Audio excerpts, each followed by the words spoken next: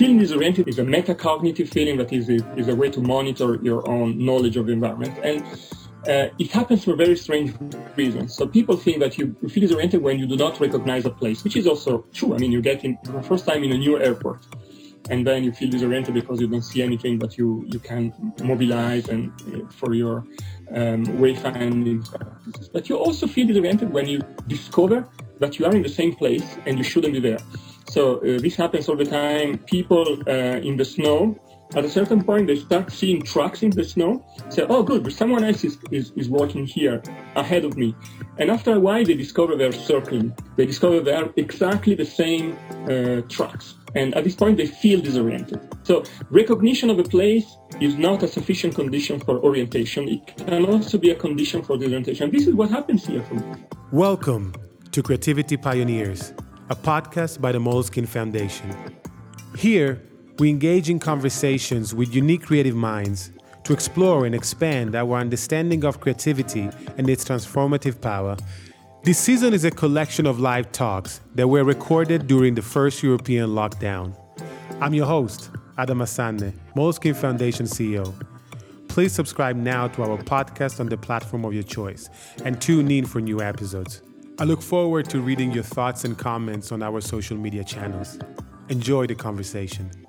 Roberto is one of those people that you need to read and really make sure that you go through all the different things that he's doing, that he did, because it's quite impressive. Even if in the end, you can summarize it, everything, Roberto is a philosopher in its fullest sense. He's a member of the Academia Europea, director of research of the CNR in Paris, and the director of the Institut Jean Nicode. He's a professor also at the School for Advanced Studies and Social Sciences. He's an author of several books, many translated in more than 10 languages. One, I would say above all, against the digital colonialism. And I say above all, mainly because it connects very much with the work that we do at the foundation and really sparks an incredible debate around the use of digital tools in schools, but also the lesson of code and others. He wrote many articles for prestigious newspapers and magazines, like the Sole 24 Ore, the MIT Press, and it's really, in these years, he's made a really unique group of research that always create and allow you to develop quite an interesting and unique gaze on things that we take almost often for granted.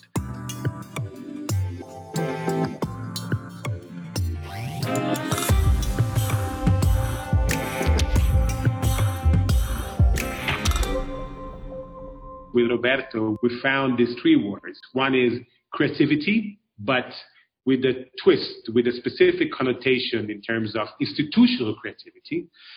So a kind of scale-up concept of what we discussed a couple of weeks ago. Super resilience, I think is quite interesting also to figure it out, since resilience was not enough, let's add an interesting suffix to it. And then finally, the word orientation. Then Roberto, I think, is going to give us an interesting connotation to it. But I think orientation is also one of those words that we take often too much for granted. So to start this, Roberto, when we explore and we came up with those three words, what was your main thoughts? What captivated your attention there? Yes, first of all, thank you very much for having me engage in this conversation. And it's the public part of it, which we are having now, is a follow-up of a long conversation that we had over the years, I would say. And now we have a very specific situation, and we want to look into this situation and maybe capitalize on things that we said and we did. And I would like to say one important thing. So I am a researcher. So I'm a person who has been engaged all his life in doing research, in managing research, and in communicating research. So I tend to be very much on the academic side. My mindset is very much academic.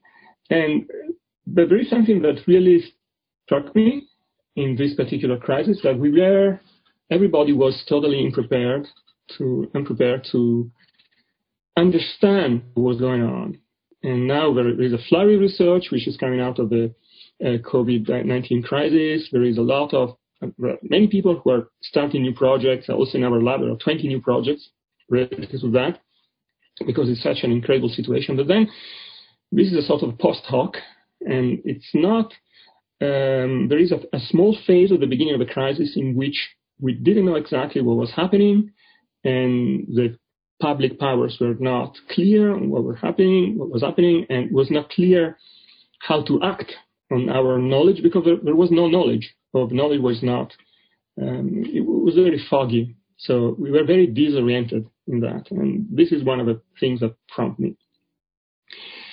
But I would like to tell a small story to get it started. And the story is a story of a letter that we received, my institution received, at the very beginning of the crisis, when we saw, it was around March 11, so we saw what was going on in Italy, and we were not doing anything in France. And that was very puzzling to me. So we see that something is happening to Italy.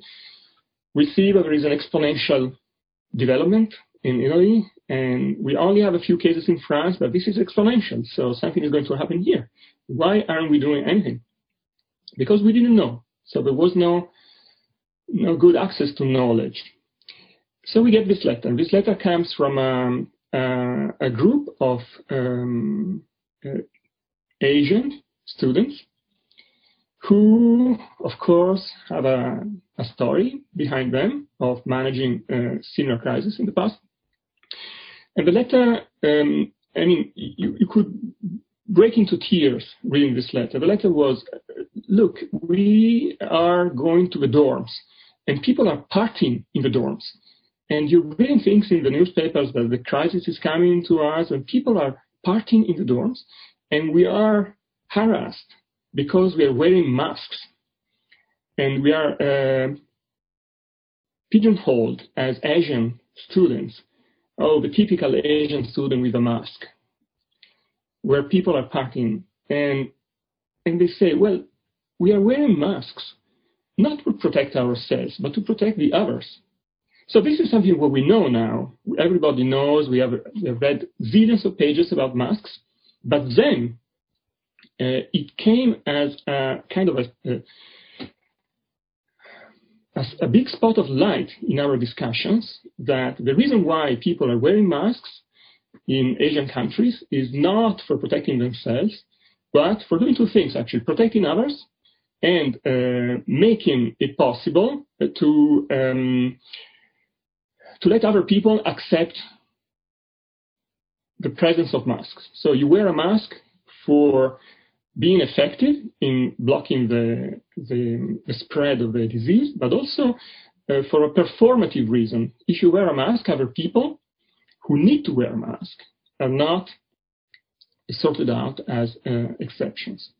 So that letter was really moving, and we have been also one of the first institutions to move fast on the crisis. So we moved online everything way before the official confinement declaration in France. Way before, it's been 4 days, but as the crisis is exponential, 4 days mean a lot here. This was one first tipping point in the conversation. I would like to make this point because it takes us back to the other talk by Simon Jamy on masks.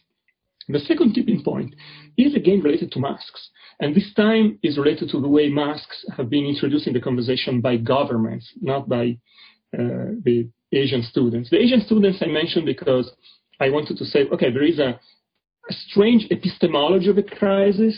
We don't see how things happen, and you need somebody else to tell you what's going on. So it's important in these cases to have other people, other viewpoints on the crisis in order for you to make the right steps. But the second tipping point was when we got this information by the government that it would have been advisable to homemade our own masks. And then this is about the end of March. You start seeing this in the press.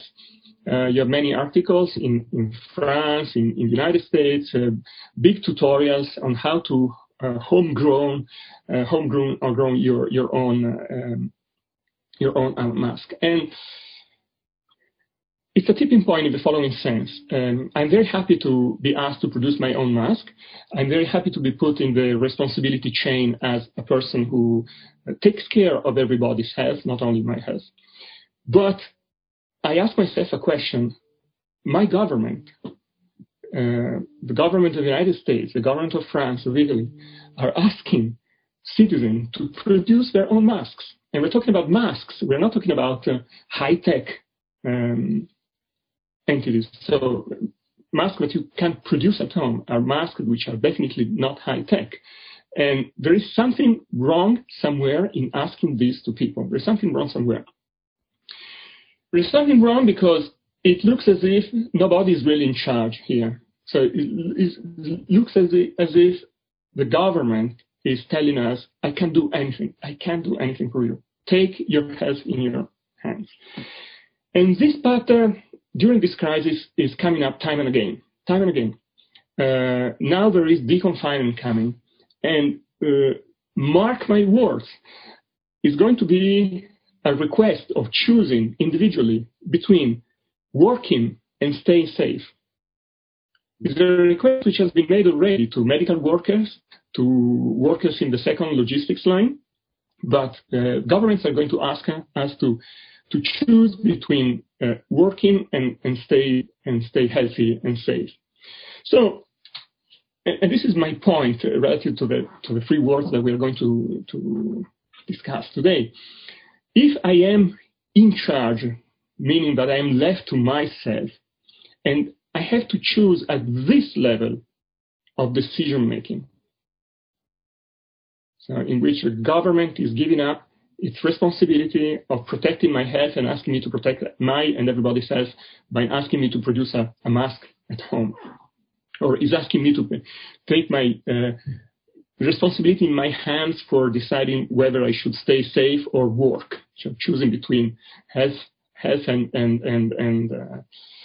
being unemployed or employed. If this is the request, I do feel entitled. I think I have an entitlement. And this is the main point I'm going to present today. So I have an entitlement to ask more as a citizen for the future. So to have a larger say in decision making than the one that I have today. Today we are in a strange situation in which MDs are choosing, medical doctors are choosing for us, and governments are more or less following this. It's not clear how long this will last.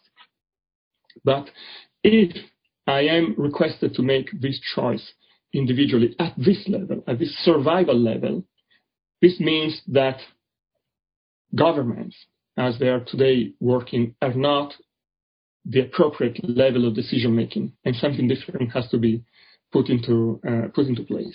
Especially as the crisis that we're living today is an enormous crisis relative to the crisis we had 10 years back, but it is a minimal crisis relative to the crisis which is waiting for us middle of the century when the climate bomb is going to explode. So this is the point in which we really have to do something at an institutional level, which is the point of one of the three words that we've chosen, the institutional creativity, in order to get prepared for the next crisis and in order to get hyper resilient. So this is a kind of an introduction to our topic. As I said, I'm a researcher, so my research has been on many issues, mostly related to space and objects in space, space of our ordinary interaction with the world, not the space of the stars. Recently, I worked a lot on navigation and wayfinding. That is the way we can determine where we are and choose the best path to get to the destination that we set to ourselves. And in this research, a lot is now related to the feeling of disorientation, which is also something that everybody seems to experience today, metaphorically. I'm more interested in no metaphorical sense of disorientation when you get lost. You're in a new city or in the woods or in some other situation. And I'm trying to study the ways in which you can prevent disorientation and in which you can get out of a disoriented situation. So prevention and remediation to disorientation. Disorientation is a crisis. When you are disoriented, you are in a crisis. And so you have to do something. Maybe just stay put is a possibility, but you have to do things in order to, you cannot just let things happen when you are disoriented. You have to make decisions. So what do we know about human disorientation? Because humans are peculiar. Other animals do very different things. Pigeons use the magnetic field. Mice who run into tunnels have a way to keep track of the different movements they make in the tunnel. We look very much like mice, but we have very specific feature that our internal GPS system is totally driven by visual stimuli, visual patterns. It's not very technical. It's just that we need to see things, to see distant things in order to feel oriented. If we lose touch, visual touch or auditory touch, but mostly visual touch, with things which are far away from us, we feel disoriented. We know this because it's very easy to predict cases in which we feel disoriented when we don't have visual access to distant landmarks. For instance, when we are in a fog or at night, you get lost and you feel disoriented. Or when the environmental conditions change. So, for instance, when you are in the woods, because you cannot see the distant landmarks. You see a lot of things around you, but not things which are distant. Or in the open sea, in the high seas, which is one of my research fields right now. I go some field work on the high seas. You don't have access to, you have access to the horizon, but the horizon is not a landmark. It's just a way for you to study it, but you do not see distant things, so you get lost. And a lot of history of navigation is the history of trying to remediate the difficulty that you have when you are at sea. But you also get lost in cities when there is a lot of repetitive architecture, which works against the possibility for you to create a mental map. So if we want to create a mental map and navigate by this mental map, we need to access distant visual landmarks. And this, I think, is important for the current situation. As you said, we're not creating a how-to guide. We are not really writing down a survival guide, although when you talk about disorientation, this is what you want to do, so kind of survival. But still, we can learn some lessons from that. And I think I'm just going to say something at this point about the next small sequence, which is about what is the lesson that we can get from this trend of research which is related to disorientation. So it is time in a crisis to do a very simple thing, is look for distant landmarks. Look for things which are very far away. Visually, this is the obvious thing to do in the disorientation crisis, but in this general crisis in which we are metaphorically disoriented, we have to look for metaphorical visual distant landmarks which should guide our action today. Of course, we have to get out of the crisis. Of course, we have to find a way to solve the problem of the emergency rooms, clogging, but at the same time, we have to move much further away in our reflection. So what I'm going to say is very simple. I do not have on this, any... I would like to ask on this, because this idea of a metaphorical disorientation, as probably like many of us are feeling now. And the first thing that I want to ask is that when do you realize that you are disoriented? What happened in that beginning of the crisis? And also it's about whether the moment that landmarks are not there, or maybe they are there, but they're not sure. They're not landmarks that you can trust. What happened then? What happened in that type of situation? Should you create imaginary landmarks? Should you believe and trust untrustworthy landmark? How should that play out? These are excellent questions. And I'm grateful that you're asking them. So, feeling disoriented is a feeling, is a metacognitive feeling that is a way to monitor your own knowledge of the environment. And it happens for very strange reasons. So people think that you feel disoriented when you do not recognize a place, which is also true. I mean, you get in for the first time in a new airport, and then you feel disoriented because you don't see anything that you can mobilize and for your wayfinding practices. But you also feel disoriented when you discover that you are in the same place and you shouldn't be there. So this happens all the time. People in the snow, at a certain point, they start seeing trucks in the snow, say, oh, good, someone else is walking here ahead of me. And after a while, they discover they're circling. Mm-hmm. They discover they are exactly the same trucks left by themselves. And at this point, they feel disoriented. They feel disoriented and they panic because so recognition of a place is not a sufficient condition for orientation. It can also be a condition for disorientation. This is what happens here for me. In the case of a crisis, France discovers that they are exactly where Italy was, although they should be somewhere else. It is incredible that France is following exactly the same curve as Italy. It doesn't make any sense from the policy-making viewpoint. France should have acted earlier when Italy was acting, because Italy was ahead. So the disorientation comes from situations like this, in which you recognize something where you shouldn't be. And the imaginary landmarks are an important part. I will get back to that, but this is something that happens in oceanic navigation, the ocean. The Micronesia culture, which is unfortunately lost. Some of it has been revived artificially in the last 20 years, but the colonization of the oceanic triangle, the Pacific Triangle, over huge expanses of water with very few chances of getting back safely unless you really are very lucky or dedicated, was done by using techniques, and one of these was the ETAC technique. The ETAC technique is imagining islands as you're moving, and these imagined islands provide you a way to keep track of your movement relative to other islands. It's one of the many techniques. Actually, the important point about getting out of a disorientation crisis is not that you can rely on a single technique. You have to be hugely redundant. Redundancy is the way to get the disorientation situation sorted.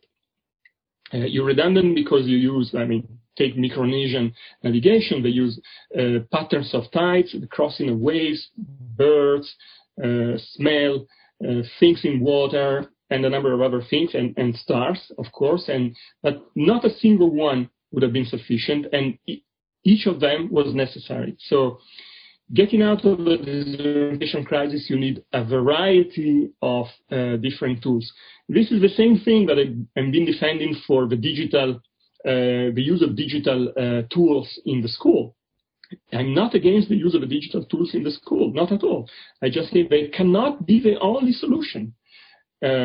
Typically what you have is digital tools which are imitation tools, like the one we're using now, is an imitation of an exchange, is a representation of an exchange, or replacement tools like tutorials and things like that.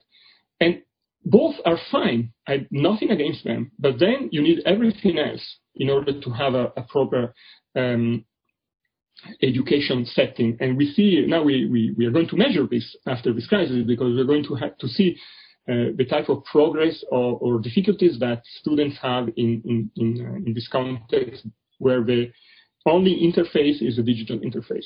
But both this case and the case of disorientation are very similar in the sense when you have a crisis or a difficulty or a very complex problem like education. Education is a hugely complex problem. It's not a simple problem. Then you have to be redundant if you want to solve the problem. Mm. And this is the methodological point I would like to make a bit later in this small talk. So I hope this answers your question, but I think it's an important point. So getting into the disorientation situation is a consequence of many different factors. And we shouldn't just imagine that it is getting lost because you don't know the place. You might get lost because you know the place and you shouldn't be there. And this is what happens today. We know this place. We've been there before. We had the Spanish flu. We had many catastrophes. We shouldn't be here. And so this is why we feel disoriented. The government shouldn't ask me to produce a mask at home. I am disoriented by this. We shouldn't be here. As I said, I don't have, my idea is that if we want to get out of a crisis, we have to look to distant landmarks. And as I said, and as you told me before, I don't have any specific recommendations or examples. It's not a how-to, it's not a textbook for getting out of a crisis, and I don't know, basically. But I think I can show a couple of examples that tell us what is going to happen and what maybe should happen. So something not just of a prediction, but more of a hope. Examples that show one important thing, that in spite of the institutional disaster, society is already very resilient, has a number of antibodies to get over the crisis. And the important thing is to leverage these antibodies. Two examples of what I've been working on recently, or I've been studying from close up. One is this project which is called Continuité Pédagogique, so pedagogical continuity. It's a website which was produced within 1 week of the declaration of confinement in France, the foreclosures of schools, by a group of volunteers who told themselves, well, look, we have all the schools going online in no time, and definitely there are going to be many teachers who have no acquaintance at all with the tools like Zoom or Big Blue Button or other tools. So they created a website which was a brokerage website for having volunteers meet teachers in need. And in 1 week, they created the website and they got 800 volunteers, which is huge. And the number is still going up. I think it's sort of course, there is a ceiling in number of volunteers, but there are so many volunteers, and they have 400 chats each day with different teachers for telling them how to use this and other technology. So this is I think is a great example. And the Ministry of Education, of course, I am on record, so I'm not happy about seeing this, but did not take this much into account, at least at the beginning. So it was not, because it was not top down, and but it was a way to sort out a huge problem. The other great case, we had an example in Italy. I followed from close up the example in France, simply because these are friends of mine, is the example of the Decathlon mask.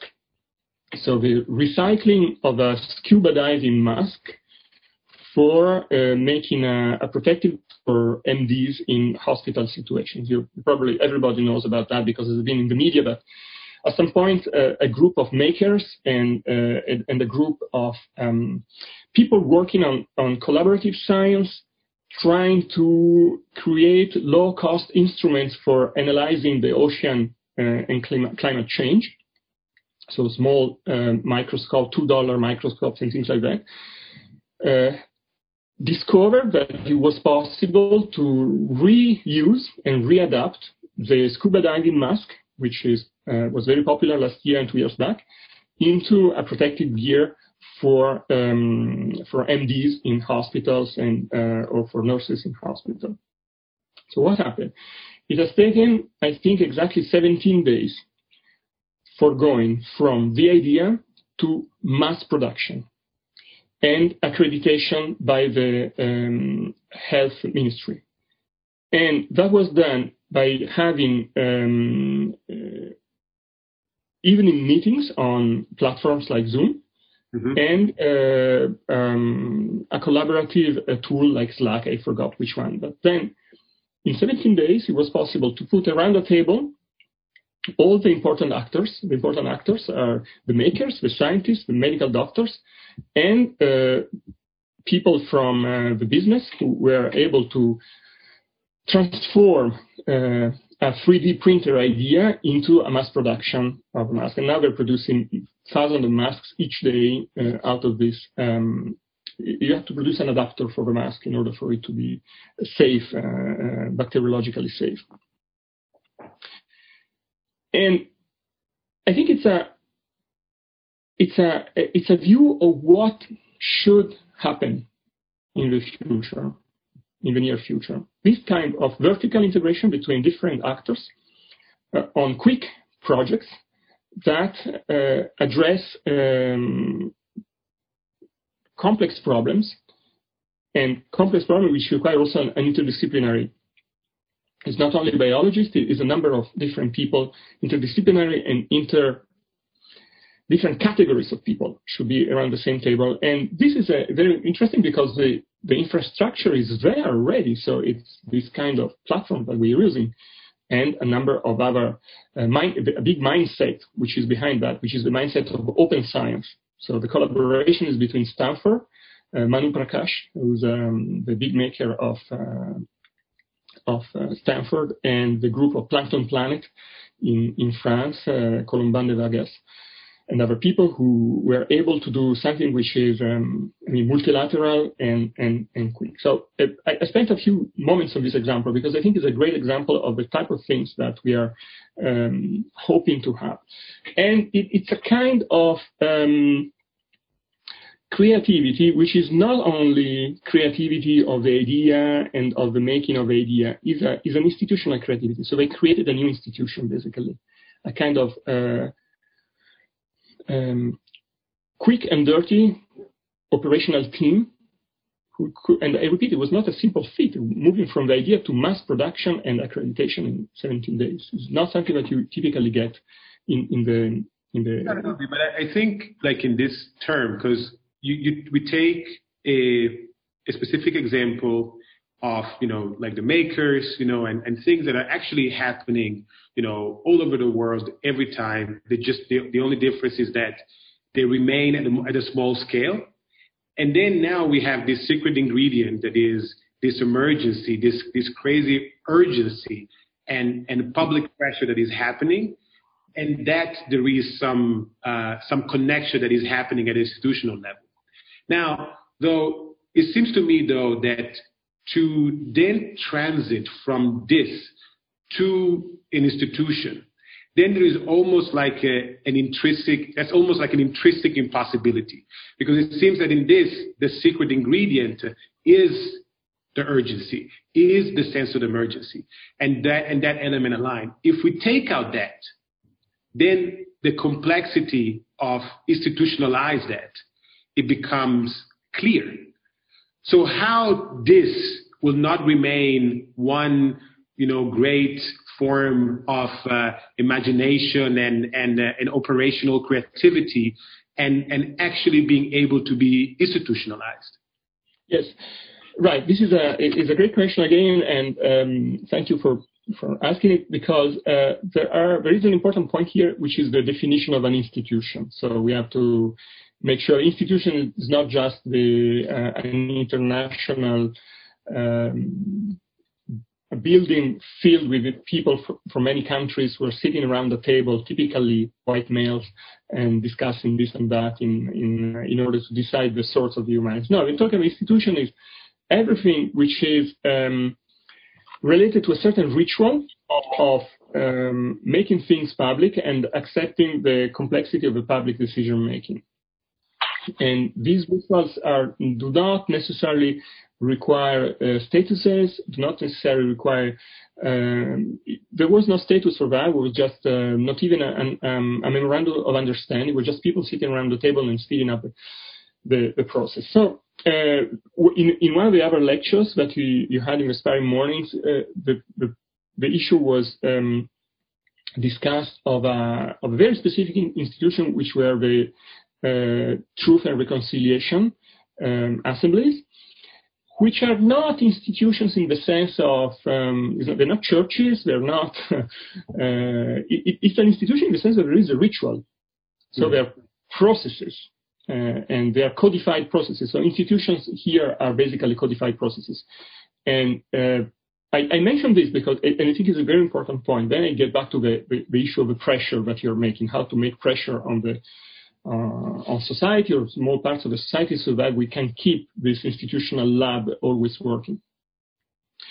It is important to see that the process is what matters here, and the creativity is in the process. The pressure is important as well, because the pressure here comes from a kind of late coming panicking on the crisis. So there is a myth of not having people panic in a crisis. And it's a total myth. I think it's total bullshit that we should try to stay calm in a crisis. Completely absurd. You need some amount of panicking in a crisis. Otherwise, people are not doing anything. So panicking generates an emotional response, and this emotional response is what pushes us to do things. There was not enough panicking in the COVID-19 crisis. Not enough.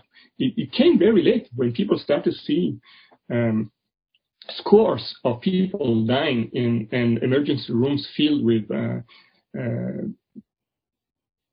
patients suffering beyond reason, and scores of them. At this point, some kind of panicking setting, and it's a myth that people react in a disordered panic in an emergency. Some of them do, maybe 5%, maybe 10%, but most of them just behave totally orderly. People were describing as panicking the fact that you have long lines of people doing their groceries for 2 weeks. But it's not a panicking behavior, it's a rational behavior. They told you to stay confined for 2 weeks, and you do your groceries for 2 weeks. That's totally rational. It's not a panicking behavior. So some more panic should be there, and it's not there enough. And this is the case, I think, for the next crisis. We are not yet feeling the appropriate level of panic for the climate deregulation, the climate change crisis, which is coming. But I want to insist. This was a sort of an aside on the panic because you asked, but I want to insist on the main point, which is what we are looking for and what people should, I think, should be part of their mindset now, is that to move to the next level, to move to exit this crisis and to be prepared, to be super resilient for the next crisis. It cannot be just me and you talking. It cannot be just someone writing articles, opinion in newspapers. It cannot be just a new manifesto and things like that. It's not just think tanks. It should be something different. So when you raise your hand and when you talk to an audience, the crisis and the mask crisis, which is one example of that, gives you an entitlement to ask for more. Ask for more and gives you an entitlement for you to be in the mindset of an institutional change. And an institutional change is creating new processes, new institutions, new... and you're going to see what I'm going to make an example so this is maybe clearer. To get out of this crisis, we have to change our behavior massively. And it cannot be just staying home for the next 5 years. It has to be something different. So theaters have to be different. Transportation, public transportation has to be different. Everything has to be very different. Unless it's not enough that we find a vaccination against this, because many other things are going to happen. So we have to prepare for the next crisis. And things have to be very different from what they are now. So there is a lot of work today for designers who cannot just reinvent the work. They have to adapt the existing work to the new situation. And this is room in which each of us has the right to come with their entitlement and to raise their hands and say, I have a say in how this is going to change. I have to take a public transportation I had to take public transportation to go to my workplace, maybe 30 minutes, say. Well, I'm happy to choose a different way. Maybe I can bike there, but I don't want to trade, to have again the choice between being safe and work. Because riding my bike today is going to be dangerous. So Paris has done the right thing here, which is they're planning, at least for the time being, to double the bicycle lanes in Paris, because they see there is no other way for having so many people go to their workplace without taking the dangerous public transportation. And people will be very happy to ride their bikes if it was a safe way to get there. So this is, again, institutional creativity. Entering into the process and saying very simply, I'm denying the alternative between working and being safe. It's not an alternative. I want to both work and be safe. This has been a really fascinating reflection, starting with, especially now this idea of orientation and how to move in this context. And I think you really underline the importance also of be resilient, also in a sense of having more tools and being able to, and accepting the fact that you don't have one solution. There is not a one-fit-all solution.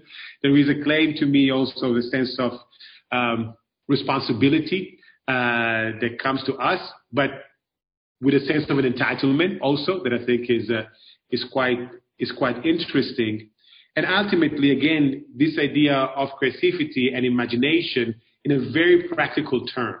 And this idea, what I really gain of your thoughts is when you say, in order for us to really create and find our way, whatever it is, we need to also, in some cases, create our own landmark in order to move forward for whatever forward means. Thanks for listening to our new podcast, Creativity Pioneers.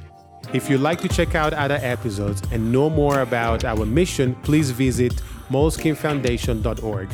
Keep on following this podcast and share your comments on Facebook and Instagram at Moleskin Foundation. Until next time, stay creative.